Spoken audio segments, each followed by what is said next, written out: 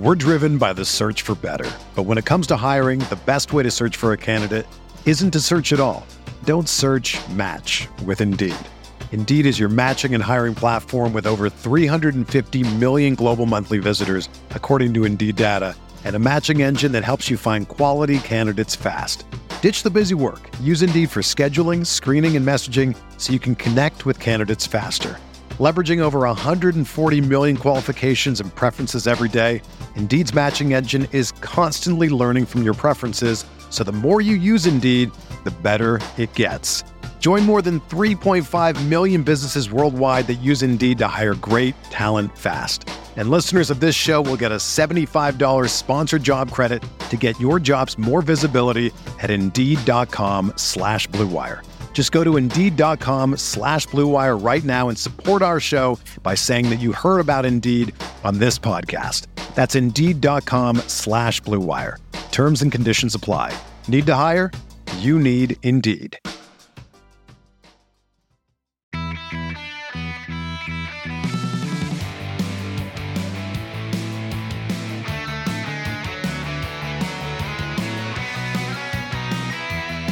Welcome to episode 329 of the Barcelona podcast, brought to you by the Blue Wire Podcast Network. I'm Dan Hilton, and I've got Rafa Albanoui with me to break down this Europa League match against Napoli. And since it's Rafa, you know what that means, right? No notes, all vibes. Sound good, Rafa? Hey, I'm like Adama Traore. I just improvise and I go by I try to go by people, unless I get double teamed like Adama did today.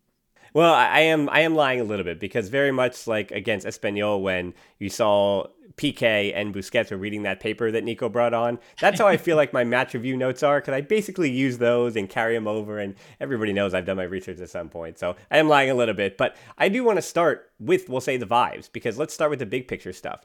Was it a good night? Was it a bad night? Should we be pleased with that result or disappointed? Because so much of it truly comes down to next week. Because remember back to the Champions League in 2020, there was a 1-1 draw to start, and then the pandemic happened, remember all that, and then when things were finally picked up in August, it was a 3-1 win for Barcelona. So this is a lot different because it's a week between the matches, but so much of the first leg is dictated by the result in the second. And for me, I think you can say whether or not you're disappointed or you're pleasantly surprised with it, but I think regardless of how I feel, these misses only matter depending on what happens next week. I agree. And I know I don't have my glasses right now. I got contact lenses, but it all depends on with what glasses you look at it. Because obviously from a results standpoint, it's not a good result. Looking at how the game went, Barcelona should have won by like at least 2 goals. And I'm being like, that's being nice. Honestly, the way, like, Ferran should have had like 4 goals. Like, let's not kid ourselves. Like, Barcelona were way better than Napoli. And from a gameplay standpoint, and I know as a Barcelona fans, we tend to overanalyze the gameplay. Barcelona, in my opinion, played great. It was what was missing was that final oomph, that little pinpoint accuracy. Because if Barcelona would have had the accuracy they had against Atletico Madrid, we're talking about what, a 4-1, 5-1 game to Barcelona. So from a results standpoint, I completely get it. It's not quote unquote fair because how the game went doesn't reflect the final score. And then you're going back to Napoli 1-1. And like you said, at the end of the day, if we get bounced by Napoli, we're all going to look back at this game and be like, oh, we should have come out of the Camp Nou 4-1, 5-1. Instead, we came out 1-1, and then we got bounced in Italy. So I know hindsight is 20/20, but like you said, it's all going to depend if whether we go through or not. If we go through, nobody is going to remember all of Ferran's misses. But if we go to Napoli, and on top of that, don't play well, look bad, and get bounced, people are going to go back on Ferran, and this game is going to become much more than, in my opinion, should be. So hopefully we go through in that sense. In the sense of if like going through each round in the Europa League, if that's going to affect Barcelona in the league, I know that's another topic for discussion, but to me that worries me a little bit. Well, what I will say about the positivity of is I think in context, I might be galaxy brain this a little bit, but because Napoli is a Champions League caliber side, where they have Champions League caliber players in it, and they're the third place team in Serie A, they could win Serie A this year for the first time since 1989, the days of Diego Maradona, the best of their history. So I think it was a fair result against a good team. But you're right. I mean, Barca should have won 3-1 and 4-1. And I think that's why I'm going to be positive about that. Because, yeah, there's no guarantee with the roller coaster that is Barcelona. Because if they didn't get the result they were supposed to, history tells us, at least the history of this season, that I'm about to be disappointed, right? That's why I was disappointed, much more disappointed after Espanyol, because Espanyol was a game that, I mean, it was a trap game, but Barcelona was so much worse in the second half, and they survived. They just squeaked out with 1 point. They should have lost to Espanyol. That's why I was disappointed. This match, I'm less disappointed because, yes, they should have beaten Napoli, but Napoli are a good team, 1. 2, yeah, they're on the road next week, but as we saw we'll talk about Dembele later, but there aren't necessarily benefits all the time to playing at home, let's say with this Barcelona side, and they're still gelling together. And I also think that one more week even of Ferran Torres and Adama Traore and Aubameyang playing together is going to be much more beneficial to Barca than it is to Napoli, because Napoli are pretty much, and this is why I feel about the European nights. In Europe, that's supposed to be your team. This is the biggest stage where you're starting 11s or whatever. But not necessarily in this case, because Ansu Fati's on the bench and Barcelona are desperate for top 4, so they're rotating. Busquets was on the bench for the first time in almost 1 full year. It was like 361 days or something since he last didn't start a game for FC Barcelona. So Xavi clearly decided to rotate. Obviously, Dani Alves not selected for Europa League, and you saw the other 3 guys who were registered start, which is, I guess, is a good thing to say, hey, I mean, we had to sacrifice a player, and so we did. And then as far as the other positive part of that is, I want to make sure, and I know, Rafa, you and I agree too much about this, so I think people are oddly going to be able to fight us both with the same points. There are some, and I think they're also being stricken down by the smartest people that are related to Barcelona, that the Europa League is something to roll your eyes at. That the club was too cringy when they tweeted out that a trophy was missing.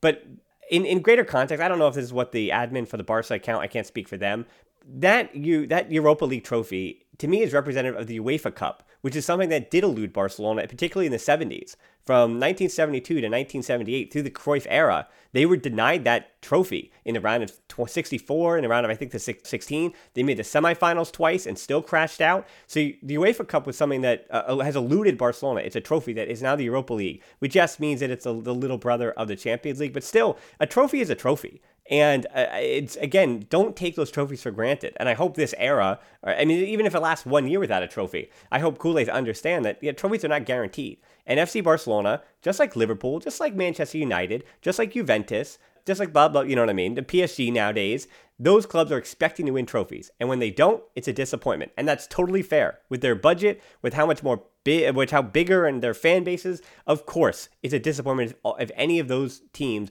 do not reach the top of some kind of mountain, whether it's the Copa del Rey or the Liga, whatever. That's fine. But don't take for granted the Europa League competition because you have to play a team like Napoli. Because you can't have both. You can't say, hey, Barca are definitely going to lose to Napoli, and then say the Europa League's a joke. It can't be both. You got to pick one if you're going to be in either of those camps, which I tend not to be either. I say the Europa League does matter, and Napoli is a really good team that Barcelona got a fair 1-1. Well, again, not a fair result, but a reasonable 1-1 result against a good side. The problem that I have is our current situation. I completely agree with not take for granted trophies, and that's why I think it was down to like the polluted, intoxicated environment during Bartomeu's reign. But I got mad when culés took for granted winning the league with Valverde. A bunch of people did because the way we got bounced in the Champions League. And people were like, oh, whatever, the league. I'm like, that's a spoiled attitude because there's been times where Barcelona don't win absolutely anything. Winning the league is amazing. And people just seem to take that for granted. So I completely agree with you on that side. My only worry is because of the current situation that we're in, I do not think that we got the squad because of everything that has happened throughout the season. I do not think we have the squad depth because of injuries and adaptation and whatnot to compete for both the Europa League and finish top 4 in the league. And my worry is that if we try to focus too much on the Europa League, then it's fatigue because we play on Thursday. Europa League is on Thursday. We got to play on Sunday. And that could keep adding up, plus potential injuries, which hopefully don't happen, then at the end, that's the only quote-unquote beef I have with playing in the Europa League because of our predicament and how important and vital is for us to finish top 4, that I don't want us to try and get both and then in the end up getting nothing. So that's my worry. But it made me happy in a way because what you said, Xavi clearly rotated. So in my opinion, registering Ferran Adama and Aubameyang instead of Dani Alves shows, to me at least, that Xavi, obviously it's not like he's going to throw the Europa League because he's not going to do that, but the priority is the league. So he basically said what reporters said. Dani Alves, he's 38. He can't play 2 games a week with the intensity and everything that means. So I'm going to reserve Dani Alves because he's really important to me, to the most important thing that I think. And then tonight, depends where in the world you are. Like you said, we started with Mingueza as our right back instead of Serginho Dest. That alone should tell you that Xavi was clearly rotating. Nico had a start. Busquets, like you said, didn't start for the first time in almost a freaking year. Those 3 things should clearly tell you that it's not like Xavi's going to throw it away, because it's not like he's starting Ricky Puig, Braithwaite, and Luke de Jong, but his priority is Sunday against Valencia in Mestalla, not against Napoli. So I think the Europa League is going to be a matter of, it's good if we keep progressing, that's great. But if we get bounced, it is what it is. We're not going to cry about it and whatnot. And I think that's what the Europa League ends up being for the bigger teams, the ones that get now knocked out of the Champions League and end up in the Europa League. It's a matter of like, we're not going to technically throw it, but the more we progress, the more we're going to start taking it more seriously. And if we get to, like, let's say quarterfinals, semifinals, then I think in those instances, you would see the better starting 11 for Barcelona. We're driven by the search for better. But when it comes to hiring, the best way to search for a candidate isn't to search at all. Don't search, match with Indeed. Indeed is your matching and hiring platform with over 350 million global monthly visitors, according to Indeed data, and a matching engine that helps you find quality candidates fast. Ditch the busy work. Use Indeed for scheduling, screening, and messaging so you can connect with candidates faster. Leveraging over 140 million qualifications and preferences every day, Indeed's matching engine is constantly learning from your preferences, so the more you use Indeed, the better it gets.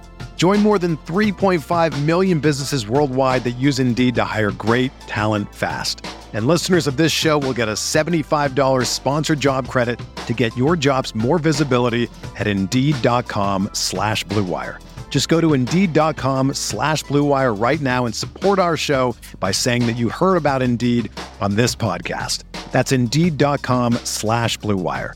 Terms and conditions apply. Need to hire? You need Indeed. When you think of great duos, who do you think of? Jordan and Pippen, or LeBron and Dwayne Wade? I mean, I talk about basketball a lot here on this podcast, but for the Barcelona version, there's Piqué and Puyol, or Piqué and Mascherano, or the easy example of Xavi and Iniesta.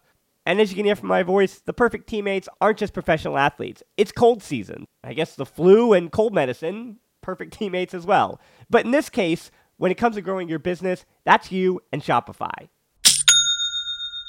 Shopify is a global commerce platform that helps you sell at every stage of your business. Shopify helps you turn browsers into buyers with the internet's best converting checkout, up to 36% better compared to other leading commerce platforms. To be honest, I've been doing this show long enough, and as I mentioned, it's cold and flu season. You hear it in my voice, especially during the holiday season. So whenever it comes to this business, anything that I can set up and kind of have working in the background that I know and can trust is just plugging along without my attention. Those are the things that I really value at this point. So when my brain is foggy and all I can do is manage to turn on the microphone, talk to the guest, or just talk to myself and get out a piece of content, everything else, having that all automated or working in the background, that's been important to keeping me sane. And that's the thing about something like Shopify. What I do love about Shopify is how no matter how big you want to grow, Shopify gives you everything you need to take control and take your business to the next level. So no matter how big or small, how good of a month or how bad of a month, things are just the same working in the background. Shopify powers 10% of all e-commerce in the U.S., and Shopify is the global force behind Allbirds, Rothy's, and Brooklinen, and millions of other entrepreneurs on every size across 175 countries. Plus, Shopify's extensive help resources are there to support your success every step of the way, because businesses that grow with Shopify. Sign up for a $1 per month trial period at shopify.com/TBPod, all lowercase. Go to shopify.com/TBPod now to grow your business no matter what stage you're in. Shopify.com/TBPod. Well, because at that point, too, you are going to have even a clearer idea where you are in the league, and you're going to be able to say, hey, if we're in 5th or 6th, then maybe going all in on the Europa League and winning those 2 matches is easier than trying to win 4 of our last 7 or something like that. But I'm hoping that Barca aren't at that point. Okay, so to talk about this Napoli match in a smaller context, to just talk about the match itself, I think it's summed up by 2 players in particular that also kind of are a referendum on the whole squad as a total. Ferran Torres and Oscar Mingueza, where things were good and bad for both of them in different ways. And, I think Oscar Mingueza, I think of this match as a spider web, especially when I do the 5 headlines. And to me, all the talking points kind of come off of either of those 2 players. So I want to kind of keep these ideas separate and start with Ferran Torres here. And, the goal, the PK coming after he'd missed all those chances is one thing, but the 7 misses is certainly really telling. However, this is going to be a full-fledged, if you don't want to hear me defend Ferran Torres, I say fast forward, probably give me about 2.5 minutes, okay? Because people are already doing the referendum of the 55 million, and Pep Guardiola is laughing, and of course, and Chiqui Bajirastain is a genius again. He sold Barcelona damaged goods or whatever, 21 years old. I'm not going to start to talk about or have a referendum on his 55 million euro contract until sometime in the second half of next season or maybe his 3rd year. Because there's a big difference to me, and I've said this and I've been pretty adamant about this on the pod for years. There's a big difference between the first match I ever saw Coutinho play, when I said very astutely that I'm not sure how he's going to fit. It doesn't make sense to me. And the same thing goes for Antoine Griezmann. The same thing can go for other players that clearly just weren't at the level, right? Like Douglas or one of those examples, right? Or even Marlon who had come over from Fluminense. So it's like, I can name 100 players or whatever in the last 15, 20 years. Maybe not that many, but at least 15 to 20, they in their first match or their first few months, you're like, oh, okay, it's not going to work. Ferran Torres being 21, coming from Man City, having broken his foot, not being match fit, I'm going to start to throw those things away because I think he is regaining his match fitness and I think he is probably healed. So that's going to be less and less of an excuse. However, the reason why he's in so many good spots to finish is because he's really good at finding space, like we've said. Whether he is going to be the number 9 or the left winger, that's a good question, because the reason I, in the headline, said he was a master of none, because he's able to find space both on the wing and at a number 9, but he's just not clinical enough to be a number 9 at this point, at least. And on the left wing, he does get lost a little bit. And inverting only works, like Gabi and Jordi Alba seem to have a good understanding, and don't give me that La Masia stuff just about that, but Gabi and Alba seem to have a good understanding of when Alba gets forward, when Gabi drops in, when he inverts, and that spacing was it was off today. It was off between Torres and Alba. It wasn't there yet. If it is, that Ferran Torres inverted winger thing is going to make a lot more sense, but it just didn't especially in the first half today. But he was still all that said, finding the spots that he needed to pop up in to miss 7 chances. You only miss 7 chances if you put yourself in a position to score 7 times. And yes, the one in the 88th minute, that reminded me, I was getting flashbacks of Dembele against Liverpool. That's how bad that one was, where it is 1v1. You could not put the tie away, but you could put yourself in the driver's seat by putting that goal in the 88th minute. But Xavi, I think, I'm going to support the manager here, and he mentioned in postgame, Luis Suarez had a hard time in the first few months, and they said he had no ability to score goals, coming over from Liverpool, where he was reasonably, 75 million euros for that signing. And it's true that Barca shirt weighs a lot for a player that grew up in Valencia, that grew up in Spain, and is now playing for one of the two, big giants. And so you could see what it meant to him, the emotion that he had after the game. He knows he messed up. And I think a player who's not capable of scoring those goals, a player who knows that he hasn't underachieved, but it's one thing, and there's no respect to Luke de Jong or to Martin Braithwaite, but I wouldn't expect them to hang their head like that because they're not worth 55 million euros, and that's totally fair, right? Anything you get from them is a consolation. But we're putting a lot of pressure on Ferran Torres, and pressure he deserves at 55 million. But to say he's already done or it's never going to work or whatever, that's crazy to me. And I'm going to still largely be in the Ferran Torres camp because, I mean, he could score a hat trick in his next game. He could score a brace next Thursday against Napoli. Because, again, the whole thing about missing is that you can eventually start to put him in too. And so I still trust in Ferran Torres. And if you had to tell me was this positive or negative in this game, I ended actually being positive. And, you know, his tears matter. His tears matter. Even though the crest fell off, he wanted to kiss the crest after he scored the PK, but he wasn't wearing one because it fell off in the first half there. But yeah, I definitely am defending Ferran Torres here. Hey, if you don't want to hear somebody defend Ferran Torres again, you can skip the next 2-3 minutes. I agree. It's going to sound crazy, but I think Ferran played great if you take away the fact that his finishing was horrible. And he knows that. He's the first one. I was telling that on my stream after the game. Like, nobody has to tell Ferran Torres that he was horrible at finishing because he's the first one that knows. And you saw that as the game ended. He was crushed, but I think those tears were more of like, we say in Spanish, rabia, like angriness, because he knows that he messed up. He knows that he should have come out with 4 goals out of the camp. No, but like you said, I know that kind of sounds a little bit crazy, but if you take away the fact that he missed so many sitters, if you take into account everything else that goes into being a forward, he played great. He's great at finding himself in a position to have a clear goal scoring opportunity, which he had a ton of. So at the end of the day, I'm not worried about that. And then on top of that, if there's one thing that I like to call myself a little bit of like the doctor of body language. And I like Xavi said, the shirt weighs a ton. You can be great. Coutinho technically is amazing. Nobody can deny that. But clearly, he doesn't have the heart, the head, however you want to call it, to play for Barcelona. It weighed on him. It was too much of a pressure, whether it was the transfer fee, whatever. Technically, I don't know. But it failed because he couldn't cope with what comes with being a Barcelona player. Ferran, if there's one thing that I take, he was horrible before the penalty kick, finishing-wise, before and after the penalty kick.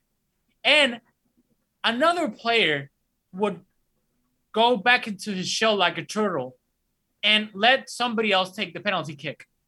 He took that ball within half a second, and he was like, no, this is my ball. I'm going to take the penalty kick. Yeah. And I was like, oh, my God, I hope I was more nervous right? Yeah. for him that he was for him. I was like, oh, my God, please make it. Ferran, if you missed this, oh, my God. And he was, in a way, again, I don't want people telling anybody that I said that Ferran is the next Cristiano Ronaldo and whatnot. But that reminded me a little bit of that Cristiano Ronaldo attitude that he might be horrible the entire game, but he's going to keep going. He might miss 9 times, but he's going to score 1. And to me, that was that Cristiano Ronaldo-esque attitude of someone that's like, no, I believe in me. Whether I'm that good, whether I think I'm better than I'm actually are, that's a whole different debate that we can have a different time. But he believes in himself. That was one of the reasons that he left Valencia. He wanted to be captain. They didn't think he deserved to be captain. He wanted a raise. They didn't think he deserved the raise. Whether you agree with that or not, he believes in himself. He went to City. In City, he wasn't being a fixed starter with Guardiola. He was part of the rotation. He wanted to be like the guy on a big project. He left City to go to Barcelona. He believes in himself. Whether you think he's good enough, that's a whole different debate. But again, what I want to get at is that I love the fact that he took that ball without hesitation. He's like, I'm taking this penalty kick. This is mine. And the calm, it was Jorginho-esque the way he finished. He took that penalty with that little like jump and step. So again, he was horrible finishing wise, but I think he did everything else great. And we got to take into account, I know we're in the business of like being reactionary, but he's coming back from broken foot. He was out since October. He's regaining match fitness. He was playing on the left. with Jordi Alba. He hasn't played. He's played either on the right, then because of Adama being so great on the right, he's being shifted to the middle, and now because of Aubameyang starting, he was moved to the left. So technically, he was playing in the least of the three positions that he feels more comfortable in. So take that into account. And again, I think he played great. Kill me, criticize me, but bar his finishing, I think he played great. Yeah, so there's a question here. I wonder how Xavi's going to proceed forward with this. I think he might believe that Aubameyang, maybe again, it could be match fitness for him too, that he wasn't going to be able to defend on that left wing. Because Ferran Torres did a fair job, a decent job defending on that left wing, and I think Xavi might not have believed in Aubameyang's ability to do that. Because I think ideally, because of Ferran's ability to drop in deep, it makes a ton of sense to have Aubameyang on the left wing and Ferran Torres as the 9 and Adama Traore on the right, because Ferran Torres is also one who's going to make that near post run in a way that Aubameyang doesn't. Aubameyang is just going to try to pop up around the penalty spot, and that's so profile-wise, it actually makes more sense moving forward, but there was certainly a reason. I'm interested to hear if somebody asked Xavi or a journalist asked Xavi that in the coming days. And I think the more worrying thing, though, and not worrying, but it's worrying in a way that it could easily be resolved and over time. Like Pedri also missed one there. I mean, he was Barcelona's best player in that match. It's obvious to me, and I think again that's his base level. He's just incredible. He's fantastic. I'll compliment him later, but he still had that miss. Nico was pretty indecisive. He was asked to do so much, but he was indecisive in the final third, and I think that's something I'm hoping that comes along with time for Nico. Like you could see Nico, unlike Gabi and Pedri in a way that I said this last week too, that Nico is just putting it together game by game, match by match. You could see that the gears are turning on certain things, and he's getting there, but the final third stuff is still a ways away. And total as a team, it wasn't just Ferran. He had 7 misses, but the team as a whole had 20 attempts to just 4, but Napoli's 4 attempts shots on target were 4-4 as well. So that's the problem, that Barca had 16 shots off target and 4 on target. Napoli had 4 shots and 4 on target. I mean, that tells you a lot about different things. It tells you that Barca's finishing wasn't clinical, but they were creating chances. And it tells you that Napoli were getting only a few chances, but they were making good use of those chances against that Barca back line that we worried about. Now, I want to shift to the back line now, and why I said about Oscar Mingueza, why I want to talk about him. Because the tactics of this match, again, this one, unlike Espanyol, which, again, was just about the feelings and the intensity and all that stuff, and a derby, this one was actually about tactics. And I think for Spalletti coming in, he could have said, hey, there's no Dani Alves. And even if there was Dani Alves, I'm not worried about attacking Dani Alves. So we're going to either attack Dani Alves. Oh, he's not registered. We're going to attack Serginho Dest. Oh, he might not start. We're going to attack Ronald Araujo. Oh, he's injured. We're going to attack Oscar Mingueza, right? So, I think for Spalletti, it was going to be the same thing. And if it was Araujo on the right as a right back spot, I think it would have been a little bit more relaxed in their pressure. But even then, Napoli weren't going all out and pressuring. They were allowing Oscar Mingueza to make decisions and forcing him to be the one to beat them. And he did that a bit better in the second half than the first. But again, you look at this match at a snapshot and start to say about Insigne going to MLS, Toronto FC, he's washed already at 30, whatever. But Insigne is really, really good. Watch the Serie A match with Napoli. Insigne is still the captain for a reason. And I thought that Mingueza did an admirable job. But he was also set up to fail from the start, not by Barca, but by Napoli. When a team is going to target you in the way that they did, and they also used Mingueza and Adama against Barcelona. And what I mean by that is that by making it that Adama was constantly being doubled or tripled, that meant that either Nico or Oscar Mingueza was going to have to overlap, of which they did neither of, because Mingueza had to stay at home with Insigne and could not, and had to worry about once that ball popped loose in the wrong place. And the fact is, I mean, the compliment to Mingueza here is that we know he's going to make an inconsiderate foul at some point. But the 2 fouls he did commit were A, no cards, so they weren't worried about a yellow or a red, and 2, it happened in Napoli's half, meaning Barcelona were able to get their shape before the restart, and there were no quick restarts either, so they didn't fall asleep in that way.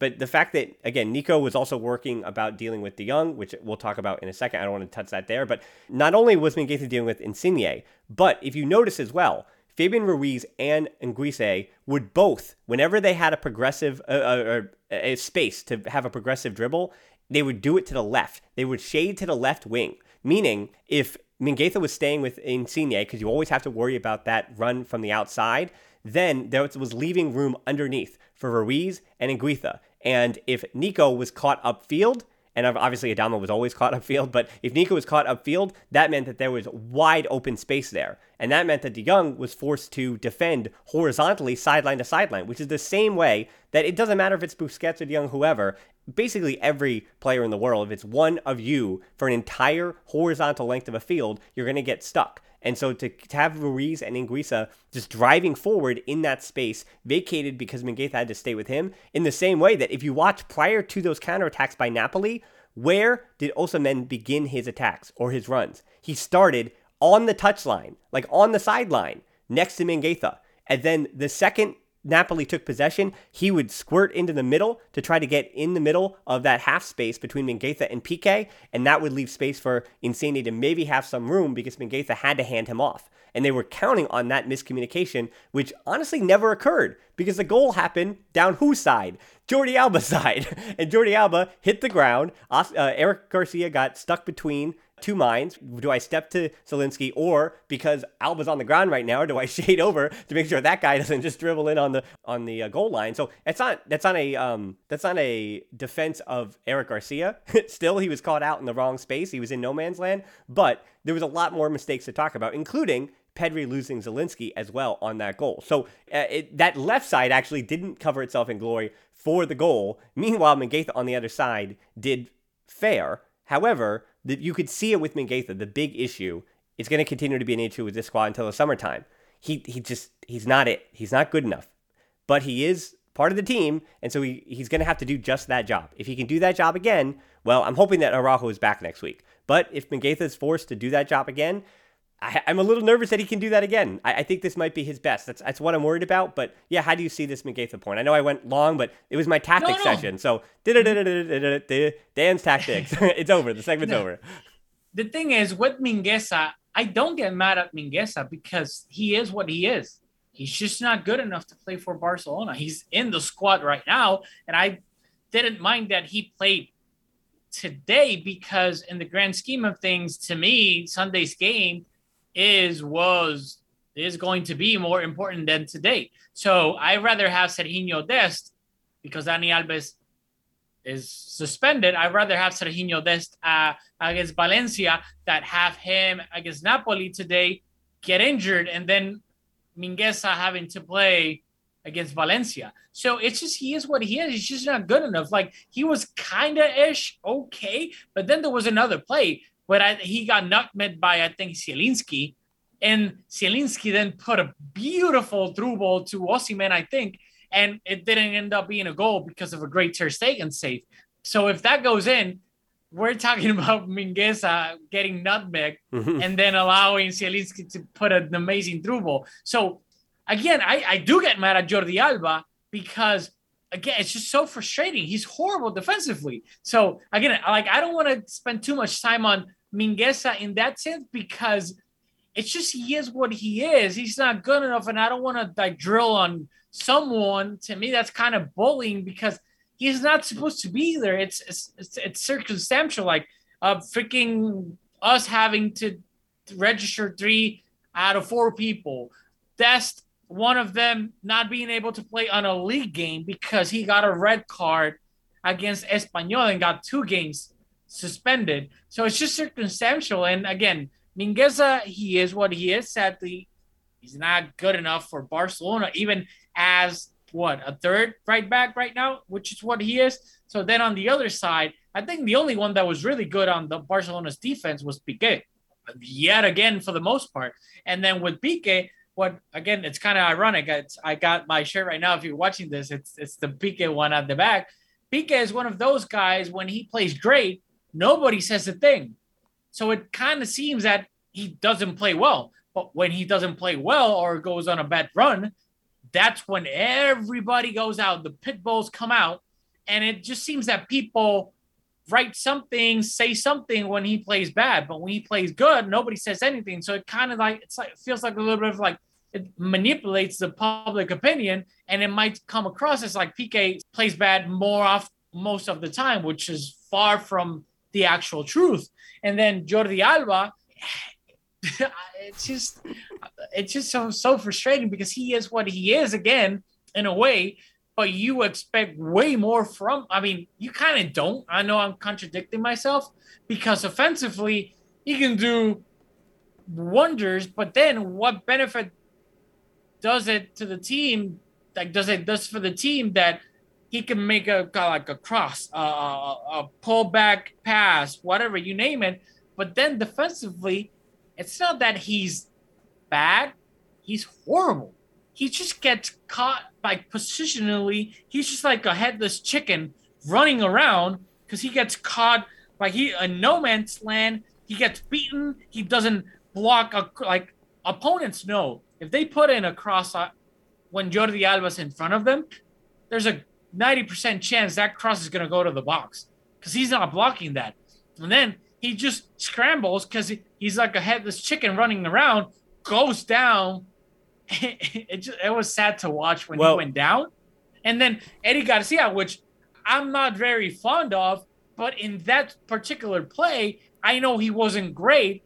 But in a way, it's like, Jesus, I got this guy running around like a headless chicken, and then that puts me, which again, I know I haven't played very well, like I didn't play very well in the last game, but then you put Eric, who's trying to come back from injury, play better, in a situation which to him is a lose-lose situation, which is not fair to Eric to start with. Yeah, firstly, on the point of PK, that yes, when Osimhen took Eric Garcia's soul there in the, I think it was early in the second half, PK got it right. And so yeah, I'm a little nervous about the weekend between whoever it may be, if Araujo can't come back in time, some combination of that. It is telling, too, that Eric Garcia was better when Sergio Busquets was on the field, and that triumvirate of PK and Garcia and Busquets, they controlled the game. And when Barca are controlling the game, like we've said a million times, if Busi and Garcia are defending on the front foot, they're much better, both of them. And it is scary to have both of them in tandem together. But yeah, PK was so good that they handled Osimhen, and he also came off the field. So Spalletti did Barca a little bit of a favor there, but he also hasn't fully been fit either. It should be said as well. He was missing a few matches and finally just came back for Inter Milan. So I don't know if he was fully fit either. And then, yeah, on the point of Jordi Alba, it was a yikes as far as his defending. But the more worrisome thing tactically is that he requires De Jong and Pedri to shade a bit to the left. And De Jong naturally shades to the left when he's playing as that interior, and Busquets is in behind him. Of course, that's where he'll set up his dribbles. He'll set up wide, receive, and dribble forward. But he was shading to the left to support Alba today, instead of shading, as I said, to the right, where Napoli were trying to strong side Mingueza and Adama Traore's side. So instead of having your defensive midfielder, your single pivot, shading to the side where Napoli were going to have their numerical advantage, he was still shading to the left where Alba needed help, unfortunately. And so was Pedri, where instead of Pedri being able to stay forward, as I said, he didn't track the man of Zielinski, but part of that was because he also made a sprint out to the wing to try to help with a double. And if Alba doesn't need a double, and Alba will always need a double for the rest of his career, but if Alba doesn't have to double whoever's on that right wing, and you have a left back who's able to 1v1 kind of be trusted in that situation, at least enough where you can pick up the late run inside the box. It's one thing to double, like for example, on the other side, how Napoli were doubling and tripling Adama Traore. If there is a circumstance, or as they say, you do things a million times, or whatever the saying is, if you do things a million times and it still happens the same result, you get the same result, then it's insanity. And it felt like that's what insanity was for Adama Traore today, and it will be unless the rare occasions happen when he gets to the goal line and throws one in and something happens. And it can happen. He can do that 2 or 3 times, and Barca can win games that way. But yeah, as far as the back line, there were pros and cons, but it does make you worry about the Sunday's game, because who knows what Barca have left as far as even a back four of Alba, Dest, Araujo, and Garcia is still kind of frightening. And in front of them, we know Busquets is going to start against Valencia, but I want to ask that today. Remember, it's been a year since I got to ask this question. I talked about Busquets. Domagoy and I went real deep on it. I don't want to talk about next season. I want to talk about just the match we watch. More than Busquets, who came in and controlled that match. And also with Gabi, I want to mention that too. I think most importantly, Gabi and Busquets came on from Nico and De Jong. So Nico and De Jong both had their jobs and fit a certain profile. Gabi is an interior. That's what he is. That's what he came on and did. Busquets is a pivot. That's what he came on, and that's what he did. And Barca seemed to just have more chemistry. They were more controlled. They were more calm. De Jong is a single pivot, though, with Nico and Pedri with him. How do you judge that? What grade do you give? Give me a number. Give me an American letter, A to F. How do you grade that? I guess it's experiment at this point. From a 1 to 10, I give you a 6. And a grade, I give you a C. And that's my problem with De Jong. Like, it's the question that nobody seems to have an answer for. And I think we spoke that on the last time I was here. It's De Jong, the talent is there. We all know it. It's just that it's so frustrating because for whatever reason that nobody has found a solution to yet, it hasn't clicked to let out all the potential that we know he has. It hasn't worked when he's played as an interior in front of Busquets, whether on the left or on the right. And it hasn't played where he's played as a single pivot instead of Busquets. So what is the solution? Beats me. I don't know. They don't pay me for that. They pay Xavi for that and before Koeman and before Setien and whatnot. But the thing is, I give him from a 1 to 10 a 6 and from a letter a C because he wasn't bad. I didn't feel he was bad. But from the eye test, I haven't looked at any stats whatsoever. From the eye test, I didn't feel he was bad, but I didn't feel he was great either. I didn't feel he dominated anything. And then I also didn't see him commit any crazy errors or horrible errors. He was just okay. And I guess that's better than being bad and committing errors and whatnot. But from Frenkie de Jong, we expect way more than an okay. So to me, that's been the problem and still is the problem with Frenkie, that he could be so much more. And for whatever reason, he still hasn't shown the potential that, everyone seems to think he has. I think his long balls are a question. They were a worry and a concern in a single pivot. And Nico also does not display the ability to pass the ball expertly the way that Busquets does over 30 or 40 yards.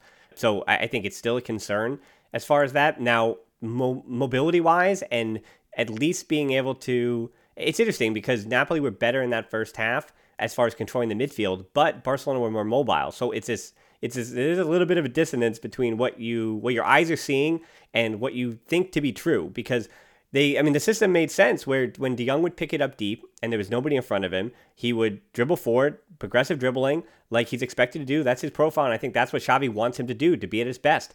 And Nico, who's played as a pivot for Barca B, and I think also profiles as a player who can handle some of that job, some of that defensive understanding of how to cut out that counterattack, he wound up dropping in. Or there was 1 or 2 times when Pedri would drop in too. So it made sense in terms of the Pistons, in terms of the way that everyone was supposed to be moving. And yeah, there were little things with chemistry, especially in the build-up as they move forward through the middle. So maybe it will improve.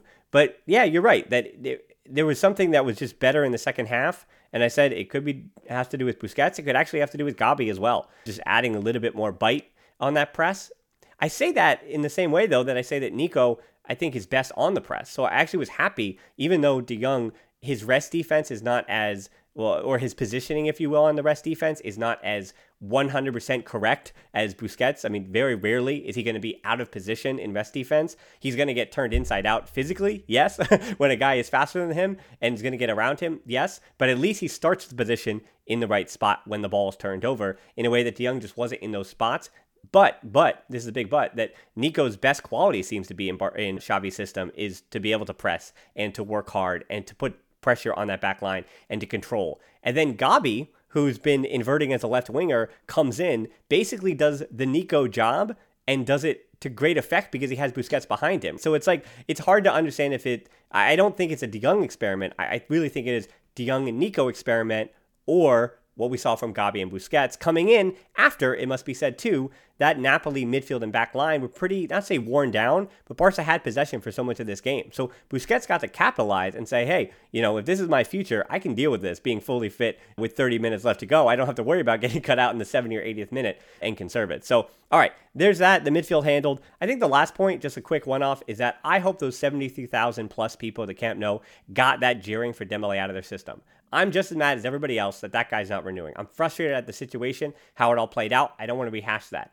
But you could clearly see when he came on the field that if Barca want to finish top 4, and Xavi's looking down his bench and looking in the stands, you should put that guy in the field. That is what I know. That is all that I know, is that Dembele, for Barca to have its most success this season, as I keep saying, you got to just suck it up. You got to, like, I wouldn't have jeered him if I was there. I wouldn't have. He was good. And I want to cheer the things he did well, which is most of it. The reason Ferran Torres missed in the 80th minute is because Napoli had no answer for Dembele when he cut in. No answer. And that left Ferran Torres wide open in the 88th minute of that game. And that could have ended it. All on the boot of Dembele. I understand people are frustrated. Get it out of your system. That's what I'm going to say. I'm saying let him hear it. That's fine. But moving forward, just get over it and just do not have to cheer him. Just accept that he's important to finishing top 4 and the best version of this team this season. I would have booed him when he got in. To me, it was Fair. a little bit excessive when they kept booing him every time he touched the ball. I was like, okay, like, I get it. But, like, hey, he's going to be with us whether you like it or not until the end of the season, and we need him. So, whatever, I'll give them that slack of the first game back at the Camp Nou and whatnot. Hopefully it doesn't happen again, at least while he's actually playing. If we want to boo him when he gets in a little bit, whatever. But Vicente Moreno, Espanyol's coach, said it after the game during the press conference. He was like, whoa, yeah, no bleep. Like, it's harder when we are tired. And then Xavi has on his bench freaking Ousmane Dembele. Yeah. He puts them in like, no, bleep, it's going to be hard for us to try and like, we're dealing with freaking Adama Traoré for 75 minutes. And then when he comes out, you're like, woof, thank God he's out. Oh no, Ousmane Dembele is in. Yeah, What the better player is in. Yeah. The better player because he's better than Adama. So at the end, it's the end justify the means, or however the saying goes. So whether he starts, which I wouldn't be surprised if he starts against Valencia. We just saw what a team could do to Adama, the means they would go to try and cancel Adama. Double team him, triple team him. If you put Dembele on the other side, I'm no tactical whiz, but I would think that it would be a little bit harder for you to concentrate 3 guys on Adama when you got a guy named Ousmane Dembele on the other side. So it's basically a pick your poison. So I would think whether it's putting them like Xavi did against Espanyol together, Adama on the right, then Dembele as a sub, or what he did today, taking Adama out and putting a fresher Dembele in, or we haven't seen that yet, starting both of them. Xavi has a lot of toys to play around with, tactically speaking, and Dembele, Vicente Moreno said it. And Spalletti, I was listening to his press conference a little bit, and he talks very slowly in Italian. So like I almost fell asleep. But what I could gather from my year of Italian that I passed because the teacher, like, I bless her heart, I should have, she gave me a C, and that was a stretch. I should have gotten like a D minus. But from what I could gather from my year of Italian in college, he basically said that, like, dude, like, Xavi, what do you expect us to do? We were dealing with freaking Adama Traoré for 70 minutes. Barcelona at the Camp Nou, moving the ball around. We're tired. Yeah. He takes him out and puts freaking Dembele in. Like, what do you want me to do? Like, of course he's going to create chaos. Of course we're going to suffer. It's what happened. It's no blip Sherlock. Like, it's hard when you got a guy like freaking Dembele coming from the bench. So we would be dumb. Xavi would be dumb. And Xavi's not dumb. He's been trying, because Laporta is a macho man like bravado. If it was up to Laporta, Dembele probably wouldn't be playing. But Xavi, from the reports that we've read from credible journalists, Xavi was like, dude, I'm the coach. I'm the one that's going to end up looking bad. And at the end of the day, we got to finish top 4 if we want to have a fighting chance of getting Haaland.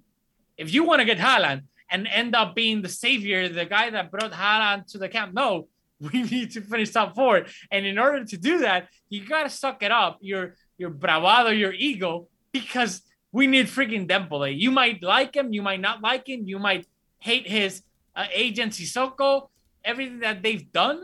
But it is what it is. And we would be dumb as hell to not use Dembele until the rest of the season in order to finish top four. You got to suck it up. There's times in life you might not want to, but your ego, you got to swallow your pride. And Xavi has no problem. It's just Laporta that had a problem, but I think he saw the bigger picture and was like, whatever, Xavi, do what you got to do. Well, speaking of Haaland, it was interesting to see him watching on as Dortmund lost today to Rangers 4-2. And as that result's happening, I'm thinking, what if Barcelona were to sign Haaland and he's watching if Napoli had beaten Barcelona 4-2, right? Where would the internet be? Where would the memes be? Where would everyone, right? What would the response be, right? Real quick, on that part, I think Haaland is a very smart young player. And I think this is kind of crazy that I'm calling somebody who's like 5 times bigger than I am and could probably like kill me with a punch. Yeah, like he's so smart for somebody that age. But him and Raiola, if there's one thing that Raiola isn't, is dumb. Raiola is smart as hell. He knows the economical part of the football world, but he also knows it's like that little, I like to make a lot of analogies. I'm sorry, like when you pick the machine that you pick that stuffed toy. Yeah, the crane like machine, the Toy Story thing. Yeah. He knows from a football standpoint, he's watching Barcelona. He knows how many chances with our great young midfield that we are creating with the wingers that we have right now. Even the wingers we have without now. Ansu Fati. Even without Ansu Fati. So, like, when they pick, like, the crane drops in Toy Story to pick out the little aliens, he knows that he's the crane. If he drops it, picks Haaland, and drops it at the Camp Nou, imagine Haaland at the end of, and again, I don't want to, like, build on Ferran, but imagine Haaland, and Haaland knows it, if he's at the end of all of Ferran's chances. He puts probably half of them in. Yeah, he probably had 3 goals That's a fact. Yeah, he has 3 goals tonight, yeah. That's what I'm counting on from, again, I don't want to like deviate and turn this into a Haaland, which I would love to, but La Raiola is not dumb. Haaland is not dumb. They see that this young team, which we are, but you see Pedri, you see Gavi, you see Frenkie, you're salivating, you see Adama, Ferran, Ansu when he comes back. They know they're not dumb. They know that we are probably the best young team in Europe that could, if we end up getting a striker like Haaland, dominate Europe for the next decade. And literally, apart from like getting better defensively, I know, but from the midfield onward, if we put a finishing beast like Haaland up top, but everything that we have, the 17-year-olds, 18-year-olds, 19-year-olds that we have, it's just crazy what this team could become. And I'm counting on Raiola and Haaland being smart, which I think they are, and realizing, damn, if I put myself there with the talent that creates so many opportunities, I'm going to be like Kirby, like just swallowing all these chances that I could end up scoring so many goals. To me, it would be so dumb for Haaland to not go to Barcelona thinking the next decade that it's just, I don't know, whatever. I'm sorry I deviated from like, I know you just mentioned Haaland a little bit, and I took it and ran to the end zone. Yeah, I'm sorry. That's my like weakness. I'm sorry. Haaland is my weakness. I think when he's on the field, he's very, very good, and he's not always on the field. And you're right. Riola is smart enough to get a really good deal because he's not poor either. That's what Riola isn't. He's smart enough to get a really good deal for a player that I don't know how much he's going to play over the next 10 years. But that's a problem for the summertime and for the coming weeks. It's Holland discussion is not over. So I'd love to have you. We'll do it again, Rafa. But next time, I think you and I have both succeeded and failed, very much like Barca did against Napoli. There were good and bad things about the cliches that we both successfully managed to convert on some of our cliches, and I think we missed on some as well. But anyway, that's Mesque Un Podcast for Rafa on YouTube, on Twitter, everywhere you can find him, especially on YouTube, particularly watch his shows. I enjoy, as much as I could get out of it with my understanding of Spanish, I enjoy watching his the pressers, because at the end of the day, I know it sounds stupid, but the managers and the people that actually talk, it's a lot of coach speak, a lot of nothing, but sometimes they give you something. And I think Xavi's point about Ferran Torres, I'm glad that we were able to check that out real quick right after the matches. So we're also, that being me, on Twitter at Instagram at the Barcelona Pod, or at Hilton D13 for me. Closed Facebook group, the Barcelona Podcast, and Patreon, of course, is how we keep making these shows. Thank you to all our Patreons. And then as well on YouTube, that's where I did the match review, the 5 headlines. And, I like doing them. We'll do them. So that's Valencia coming up on the weekend. And match reviews, that's at the Barcelona Podcast. And most importantly, though, thanks so much for listening to the show. Until next time, we'll talk to you soon. Forza Barca.